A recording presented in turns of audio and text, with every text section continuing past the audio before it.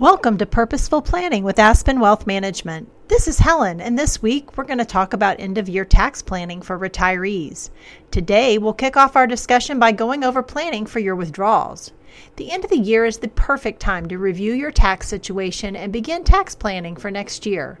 Year-end tax planning for retirees provides a chance to identify available avenues for you to think strategically and lower your taxes for the coming year and over your lifetime.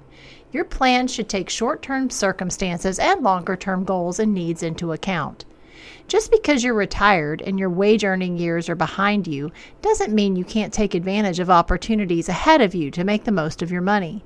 With a short-term perspective, you're looking to pay the least amount possible in taxes this year, but a longer view might reveal reasons you're paying too much over time. As a retiree, there are steps you can take and strategies you can use to minimize your tax burden next year and in the future. Start with planning for your withdrawals. The withdrawals come from your retirement accounts, except for qualified Roth IRAs, are subject to ordinary income tax. But taxes will not come out of your withdrawals at the same rate as they did when you were earning wages. Take a close look at your effective tax rate and the amount you plan to withdraw for the year to get a rough idea of how much you'll need to be prepared to send to the IRS. This is the first step in helping you prepare for your tax bill.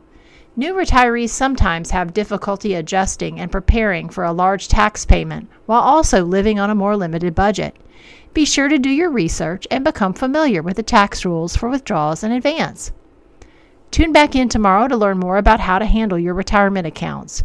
Subscribe to this free podcast and hear past episodes. Search for Purposeful Planning with Aspen Wealth Management in your podcast app.